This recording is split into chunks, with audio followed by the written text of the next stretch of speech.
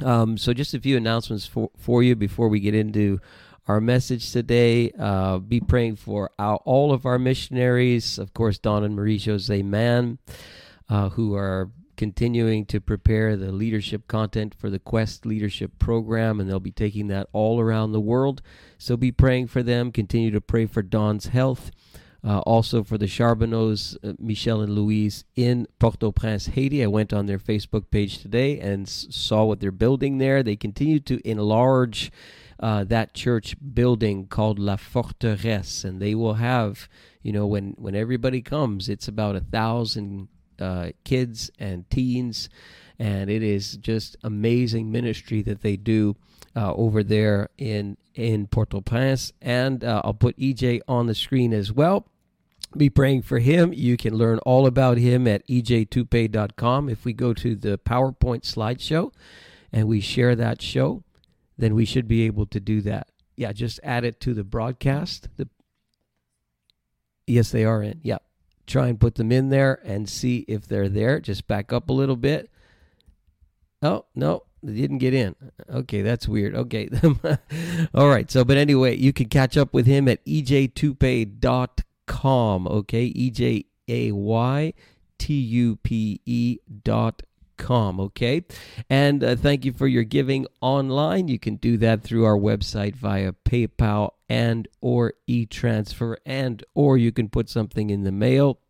January is always a tight month, but thank you for your faithfulness, your generosity. Okay, hopefully we get the slideshow working. I made some mistakes in preparing it, but we're talking about this series called When You Pray. And this is taken from something that Jesus said when Jesus was teaching on prayer, the famous Lord's Prayer that we got into last week. And Jesus assumes that people pray. And he says, when you pray, pray this way. And he gets into the Lord's Prayer. And so that's an assumption that Jesus makes. And I hope that that assumption is true. But in my experience, most people, most Bible-believing Christians, most church-attending Christians struggle in the area of prayer. And so the motivation behind this series is to get you into a place where you are praying consistently and, in fact, daily. If there's one thing that you get out of this, if you turn a corner and start a new habit where you're praying in a meaningful sense every day, then that's going to transform your life. So we're going to answer a question today that is very common and very commonly asked. I would venture to say that every single person who is watching this, or who will watch this, or who will listen to this, and again, remember to hit that share button, you have asked this question in many different formats. And the question is, why pray anyway? Why bother praying anyway? And it usually comes in two different sort of branches when people ask it. And one of them is, well, if God knows my need, and hopefully we can get those slides on the screen here. I see there. Are we okay? Can we? Okay. I don't know if what the people are seeing, but why pray anyway? So if God knows my need and God is sovereign, then what is the point of prayer? So God can do what he wants anyway. God is sovereign anyway. His will gets done anyway. So why should I bother praying in the first place? Why do I need to be troubled with it if his will is going to happen anyway? What's the point of my prayer? Another way that people ask this question is, well, I've been praying for, you fill in the blanks, for X amount of time. Days turned into months, and months turned into years, and years turned into decades, and nothing happened. I got a big zero. So maybe I'm insignificant to God. Maybe my prayer doesn't do anything. Maybe I'm doing it wrong. Maybe it's bouncing off the ceiling. Maybe God isn't there, but why bother praying anyway? And so I want to try and answer this question over the next few weeks, we're going to go through some prayers that are prayed in the book of Acts in the Bible's New Testament, and that's going to be kind of our content for the next few weeks. And I'm going to try and answer this question from the first chapter of the book of Acts. Now, Acts is such an amazing book because you've got this snapshot of the beginning of the church. This is the closest thing that we have to us today in terms of, well, how did the church behave? How did the church live? Do we have anything in the Bible like that? How did the church pray? Do we have anything in the Bible like that? Well, fortunately, we have something in the book of Acts. And while it's 40 generations ago in the Middle East, we can still observe, wow, how did these people live? How did they behave? How did they pray? How did they worship? How did they deal with life? And we can learn many different things from them. So from Acts chapter 1, I want to try and answer this question. And Luke is writing, and we're just going to read a few verses until we get to verse 14, and he gives a kind of an introduction, and he mentions a guy named Theophilus, and he says, in my former book, Theophilus. We don't really know who Theophilus was, but Luke is writing here, and he says, I wrote to you about Jesus and all that he began to do and teach until the day he was taken up to heaven, and after giving instructions through the Holy Spirit to the apostles whom he chosen. After his suffering, verse 3, he showed himself to these men with many convincing proofs that he was alive. And he appeared to them over a period of 40 days, so like a month and a half after his resurrection, and spoke about the kingdom of God. On one occasion, while he was eating with them, he gave them this command: do not leave Jerusalem, but wait for the gift my Father promised, which you have heard me speak about. For John baptized in water, but in a few days you will be baptized in the Holy Spirit. No other explanation, apparently. So when they met together, they asked him, Lord, are you at this time going to restore the kingdom to Israel? Are you going to overthrow the Romans? Are you going to bring in your rule and your kingdom? Are you going to be that super Messiah that we're looking for?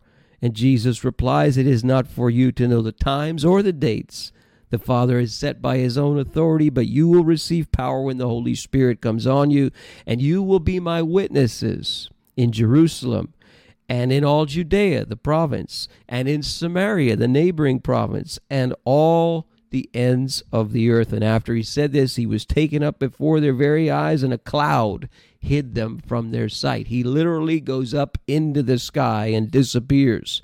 They're staring and looking at this. There's an angelic presence that comes and says, men of Galilee, why do you stand here looking into the sky?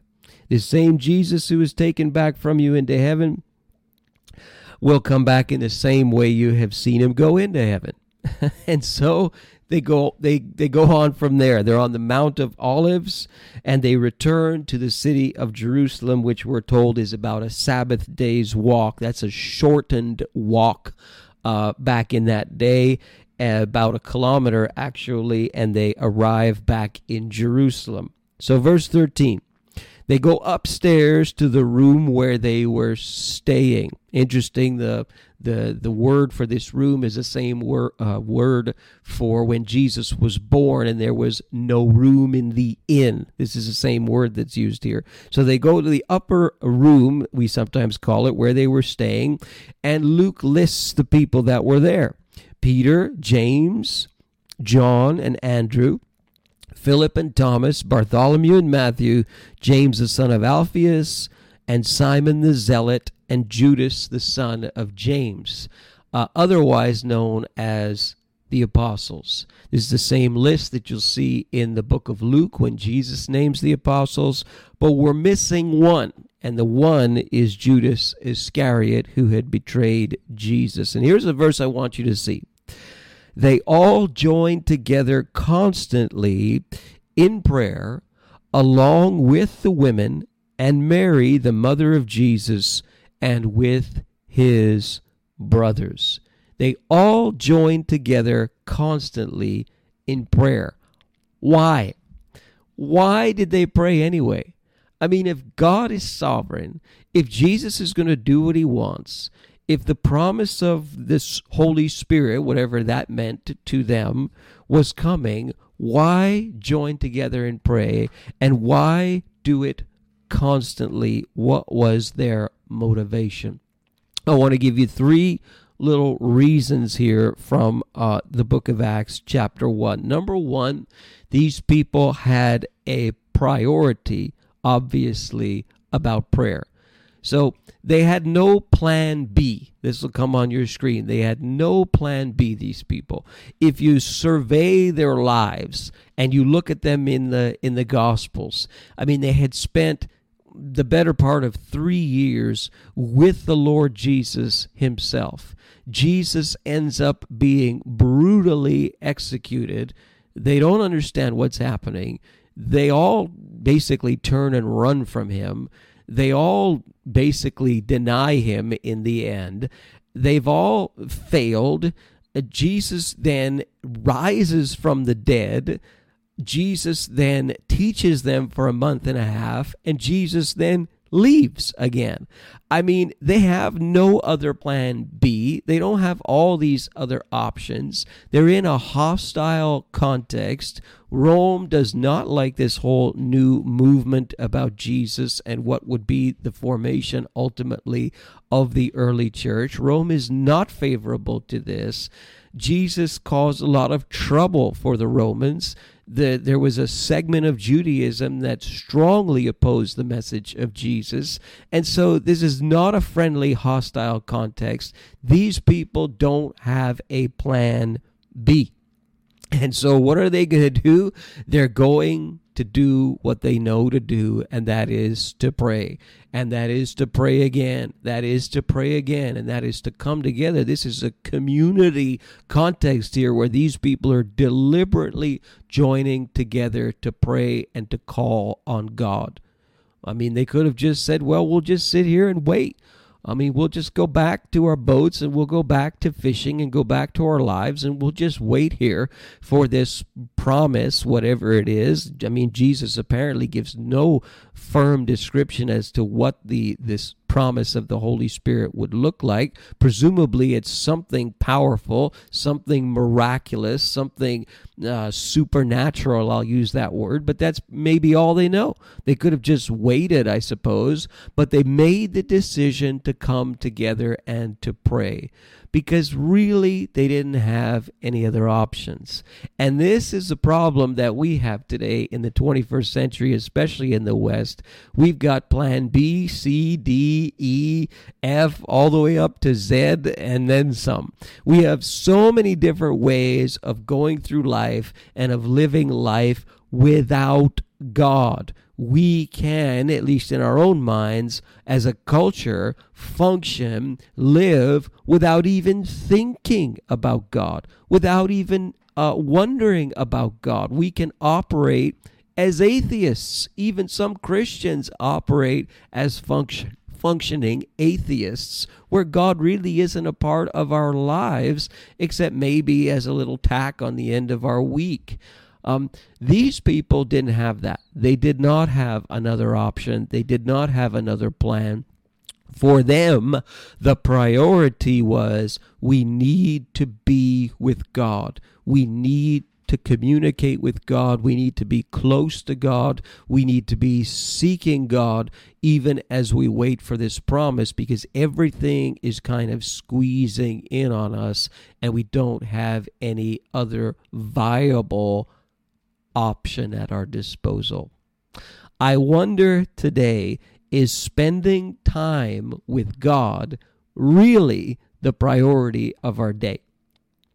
In other words, when I say that, if you went, several days, several weeks, several months without prayer, would you notice a difference in your life? Is it really a priority in your life every day to spend time with God? In other words, if I don't spend time with God today, then everything that I'm doing is just me doing it. Everything I'm saying is just me saying it. I have no sense of assurance of sort of the stamp of God, the presence of God, the working of God in my life if I don't spend time with God today. I'm not saying you have to pray in the morning. I'm not saying you have to pray at midday. I'm not saying you have to pray at night. There's no prescribed time of the day for prayer. But do you pray every day? Is it a priority for you? Are you of the mindset that if I don't pray, then I'm off balance? If I don't pray, then I'm off kilter. If I don't pray, then I don't really know what I'm doing, what I'm saying, what I'm thinking, or what I'm going to do. And I wonder, do we think that way anymore? Is it really a priority? Maybe that needs to shift in our lives. What did Jesus say? Seek first the kingdom of God and all its righteousness, and all these other things, speaking of material things, will be added to you. He's talking about priority. And do we have that priority? God, I can't go today without spending some time with you. Say, well, what does that mean, spending time with God? Well, it means you talk to God. It means you try to listen to God. It means you take the other things and you put them aside for a time, whatever that time is. You can start with a small amount of time, but you've got to start somewhere. You say, God, this is my time between me and you. And if you're looking for things to pray about, just look at last week's message and you'll see there's plenty to pray about. It's all modeled for us in the Lord's Prayer. These folks had a priority. That's one of the reasons why they were motivated to pray. Number two, they had a history. So they had a track record with Jesus. I mean, they spent the better part of 3 years with Jesus in a close, personal way. They built a track record. They understood the trustworthiness of Jesus. They understood the trustworthiness of God. They had a track record. And they knew, therefore, that when they prayed and when they called out to God, there was something meaningful about that. The hymns that we sung this morning, these people who wrote these hymns wrote down these things from a personal experience. And you can Google around and see the history of some of these hymns. If you like, just listen to them again and find out, okay, what did this writer mean when he said, what a friend we have in Jesus? Where did that come from? What personal experience did that come from? There was a track record. Do you have a track record with God? I venture to say you would probably not be watching or listening to this if you didn't sense that there was a marked record of God somehow in your life. There's an experience that you've had with God that you can recount, that you can think about.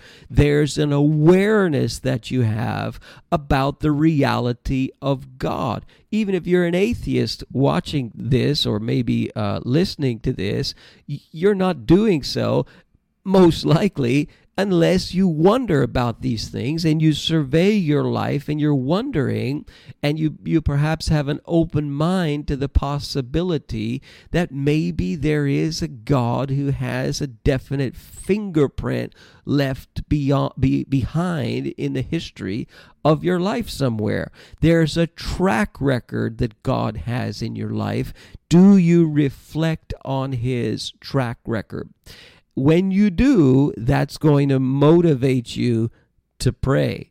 Now you say, well, but that doesn't really answer my question about God's sovereignty, though. If God is sovereign, why do I need to pray? That doesn't answer my question about me praying for something for years and years and years, and God doesn't answer. Like, what's the answer to that question? We're going to get there, but you've got to have a priority. You've got to have a history, because those things are motivating factors for you calling out to God in meaningful prayer.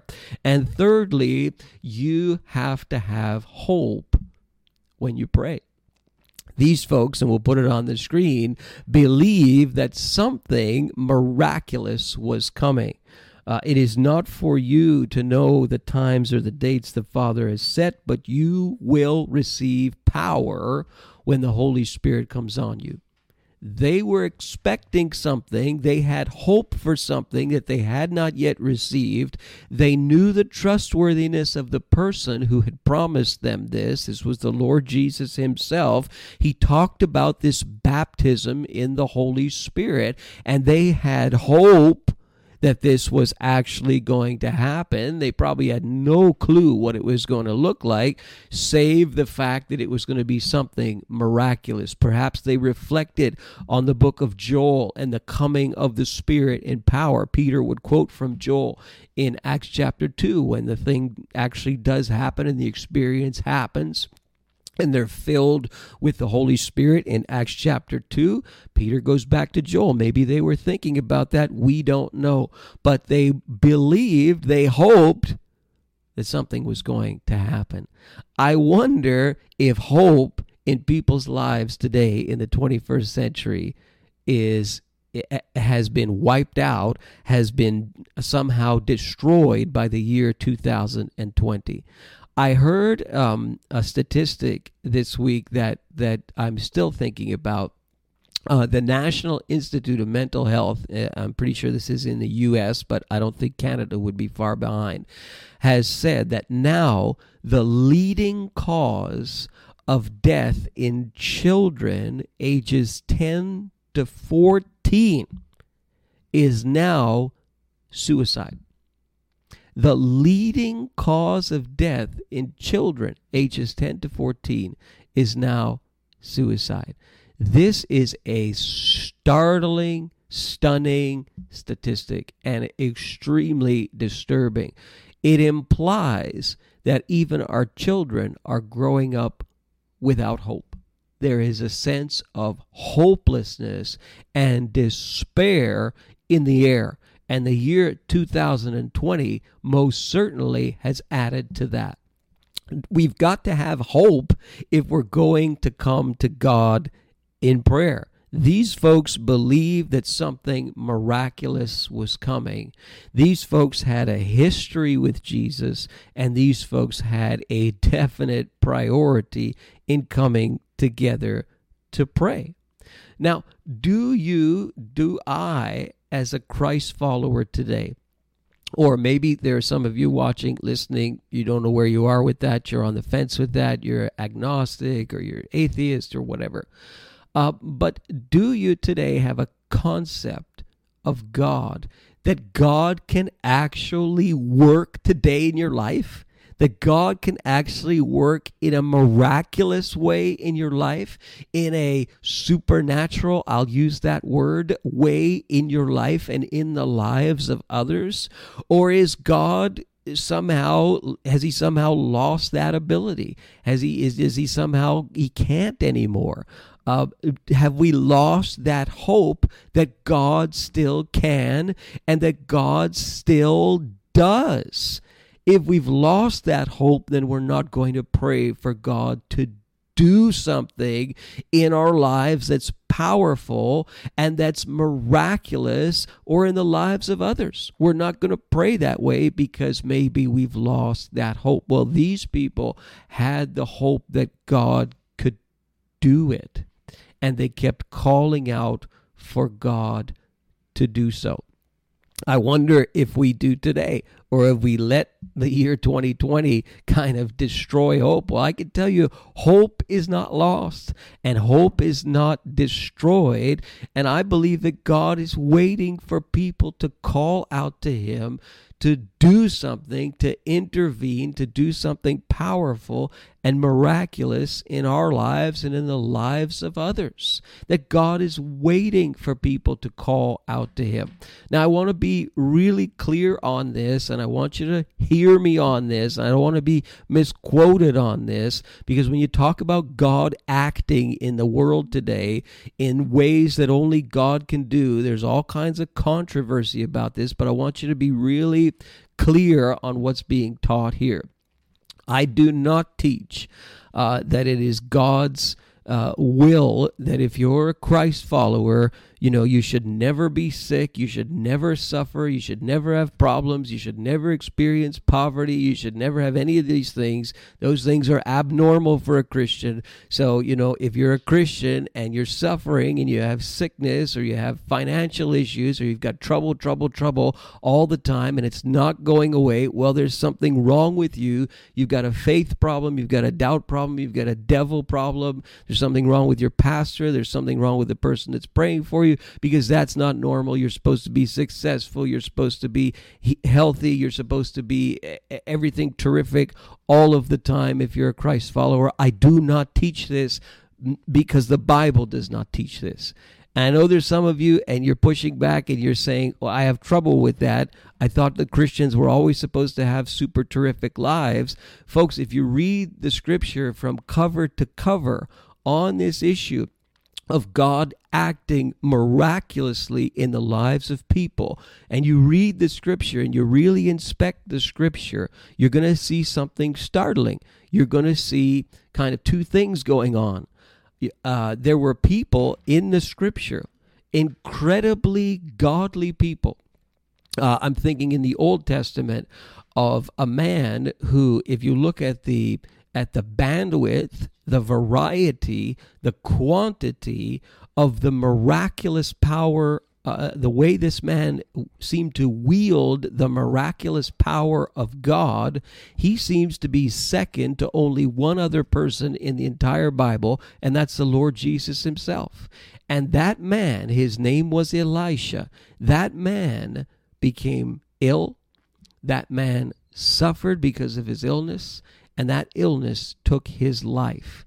It is a stunning reality portrayed for us in the scripture. I have rarely heard it, if at all, preached on. But that's reality. And we see that reality reflected in the scripture. If we read the whole thing and not just a few verses here and there, we can see that scripture shows this reality. On the other hand, scripture also shows that God acts miraculously, God acts powerfully, God heals in the lives of people, and God still does this. I do not teach that the power of God somehow died out with the apostles and God never does anything miraculous in the world today, because the Bible does not teach this. God acts today in the affairs of humanity, in the affairs of individuals, and he acts miraculously.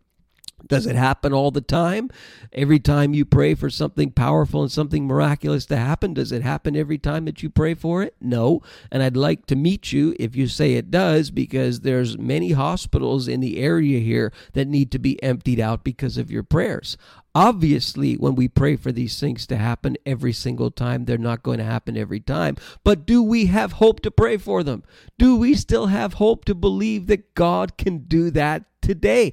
And that's what he's looking for, because ultimately the answer to the question, why pray anyway, if God is sovereign and he does what he wants, and I prayed for this thing for years, into days, into months, into decades, and so on, and God still didn't do anything, then why should I pray? Ultimately, the answer is that even though God doesn't need to, God uses the prayers of people to accomplish his will. Even though he doesn't need to. Book of Acts chapter 17, Paul says, as if he needed anything. God doesn't need us, or he wouldn't be God. But even though he doesn't need us, the mystery of prayer is that he uses our prayers to accomplish his will. He uses our prayers to do things in people's lives. He'll even use the prayer of an atheist. When an atheist calls out to God in sincerity, God can use that prayer. The same way that he can use the prayer of the ardent follower of Jesus, because God delights in responding to people's prayers. And when we have hope to believe that God can still intervene, and God can still act, and God can still heal today, and God can still do the miraculous today, and we pray for those things to happen, guess what? we're going to see those things happen. Are we going to see them every single time? Well, no. But are we going to see them? Well, yes. The question is, who's going to do that? Who's going to believe and have hope that God can if we pray? You say, well, do you mean to say that God is somehow handcuffed, and if I'm not praying, God can't? No, God can, but God delights in using you. In using you who think that your prayer is so insignificant, God delights in using you. Why does he do that? Because you're in a relationship with him. Because when you see that your prayers actually do something, it grows you. It makes you understand that you are in a relationship with God. It changes your character. As you learn to pray and you learn to pray the will of God, it begins to change your character, it changes your behavior, it changes your thoughts, it changes your actions. Prayer changes you. You don't change God by prayer, you change you by prayer, and he delights in using you to accomplish his will. I have studied the subject of the miraculous and divine healing in particular for several years from the scripture, because for several years I did mostly visitation. And I visited people in hospitals and seniors' homes and their homes. I visited sick people. I visited all kinds of people, hundreds, perhaps into thousands of people I visited and prayed for and so on. So I studied this at great length from the scripture to try and figure out, what does the scripture really teach about this? Not what I'm taught that it's teaching, but what does it really teach for itself? And I've seen a lot of things. I've seen a lot of fake healings. I've seen a lot of leg pulling healings. There's even an expression, "you're pulling my leg." Well, that comes from a carnival trick where you make it look like you're making someone's leg grow. I've seen those kinds of fake healings. I've seen all kinds of things, but I've seen some real ones. And I'm telling you, when you see the miraculous power of God at work in someone's life, it changes you, it alters you, and it makes you begin to grow and say, God can even use my prayers to touch other people's lives. But if I don't pray, and if I don't believe, and if I don't have a history, and if I don't have a priority, well, what am I really going to expect from God? There is a movie that I would encourage you to watch. We screened it in our church a couple of years ago. It's very thought-provoking and maybe for some very troublesome. But it is a movie that's based on a true story, and I like true stories of healings. I like it when atheist doctors corroborate them and start using the word miracles. I like that when they do that. So I'm not talking about some fake healing. I'm talking about a real healing that really took place. And the name of the movie is called Breakthrough, and it's about a teenage boy who, by his own admission, and you can hear him tell the story today, by his own admission, was not a Christian at the time, was not serving the Lord at the time. And this boy, teenage boy, fell through the ice on a winter's day and drowned. And the story, long story short, is that this boy was pronounced dead, and he was dead for about an hour. And in the hospital, his mother, he was adopted. His mother comes into the hospital room and sees the condition of everything, and they're told, he's gone, and you could say your final goodbyes. And she goes into the room and she sort of belts out a very, very simple prayer. There's nothing magic behind the words. I've heard this kind of prayer prayed dozens, if not hundreds of times. I probably prayed it myself dozens of times. And she prays this prayer over her son very quickly. And immediately, the moment that she prays this prayer, this boy's vital signs start to light up. Nobody to this day knows why. There's nobody in history that anybody can find who studied this event that happened in this boy's life that has found any precedence for anybody who drowned and was pronounced dead and was dead for an hour being somehow resuscitated and coming back to life. No one's ever seen it. This is the most bizarre individual case that people who study this type of thing have ever seen. And this boy, his life signs came back, his vitals came back, and he left the hospital on his own volition some 2 weeks later. No damage to anything in his body, no brain damage, no organ damage, nothing. Nobody knows why. People who from all over the spectrum use the word miracle when they describe this. It's a very thought-provoking movie to watch because the question arises, why him and not somebody else? I can't answer that question. I think only God can answer that question. However, what you get from the movie is the question, what would have happened if this woman never prayed? What would have happened if this woman just said, well, it's over? And I've been in many situations like that where it was over.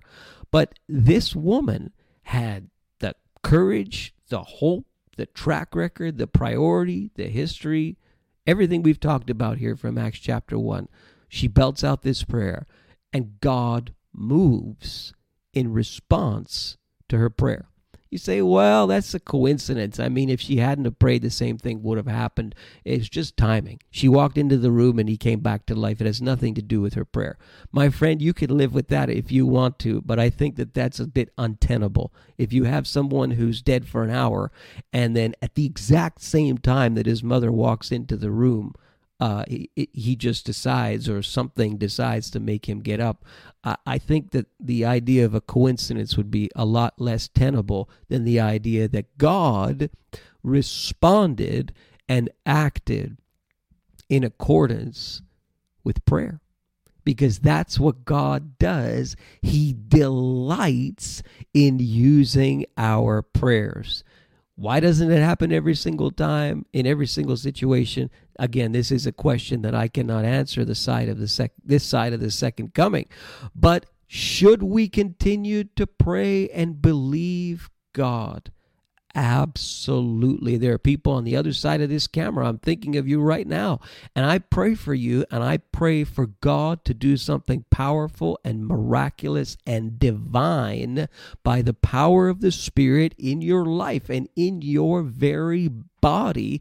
I pray for that to happen for you regularly. And you know who you are, some of you. And I pray for you because that's our job. Our job is to pray, God, do something in this situation. God, I have hope to believe what you said. God, I have a track record and a history with you. And God, my priority is prayer. I wonder if maybe that's the only thing for you today where you say, that's what I'm getting out of this message. That prayer needs to be a priority in my life. That I've got to be of the mindset that if I don't pray today, I don't know if I'm saying the right thing.